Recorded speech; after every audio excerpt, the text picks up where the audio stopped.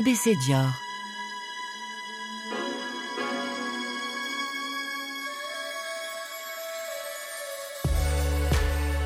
ABC Dior décrypte les symboles et les secrets de la maison Dior.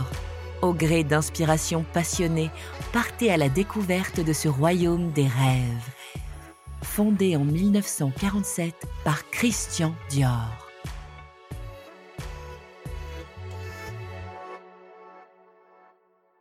ABC Dior vous propose d'explorer, à la lettre M, le mot muguet, un porte-bonheur, devenu l'un des codes de la maison Dior. Vous connaissez sans doute cette tradition chère au cœur des Français. En effet, en France, le 1er mai est un jour férié, un vrai jour de vacances durant lequel on ne travaille pas pour célébrer justement la fête du travail. À cette occasion, et depuis la période de la Renaissance, on s'offre un brin de muguet. Charmé par cette fleur symbolisant la chance, Monsieur Dior lui aussi en offrait naturellement chaque 1er mai à ses précieuses collaboratrices ainsi qu'à toutes ses clientes. Une tradition essentielle qui perdure au sein de la maison et qui rejoint une autre passion, l'amour des fleurs. Tout commence par un cri du cœur. Heureusement, il y a les fleurs. S'enthousiasme Christian Dior dans son autobiographie. Toute sa vie, les créations de Monsieur Dior furent inspirées par les jardins. Parmi les fleurs qui le fascinent le plus, il y a le muguet, symbole des beaux jours qui reviennent sans cesse. Pour le couturier fondateur, c'est avant tout la fleur qui lui portera chance, de sa plus tendre enfance jusqu'aux ateliers du 30 avenue Montaigne. C'est à Granville, en Normandie, dans le parc et la roseraie de la villa familiale, que Christian Dior fait éclore cette passion. Parmi ses fleurs fétiches, le muguet devient son talisman préféré, un reflet de sa superstition. Plus tard, été comme hiver, il orne sa boutonnière de cette fleur porte-bonheur grâce à Madame de Deban, sa fleuriste attitrée. Elle en fait pousser toute l'année spécialement pour lui. Et à chaque défilé, c'est le même rituel. Monsieur demande à ses petites mains de coudre ses clochettes magiques dans l'ourlet d'une manche ou d'une robe. De son côté, il en épingle lui-même au revers du col des tailleurs portés par ses mannequins. À leur tour, les petites mains rendent un affectueux hommage à leur patron lors de sa disparition soudaine en 1957.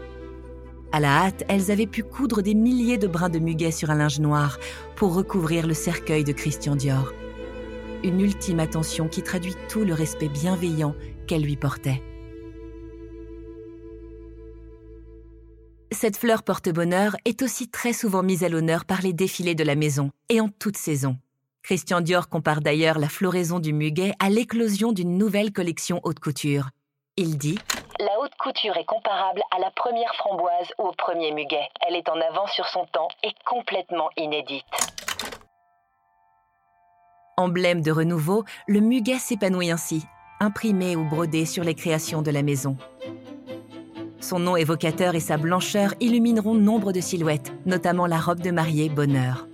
Le couturier raconte aussi « Je suggérais la ligne muguet, inspirée par ma fleur porte-bonheur, ligne à la fois jeune, souple et simple. » Cette ligne inédite, créée pour le printemps 1954, insuffle un style plus libre. Une nouvelle femme fleur est née. Souvenir d'une joie unique, envoûtant les sens, l'accord olfactif du muguet est un incontournable des fragrances de la maison.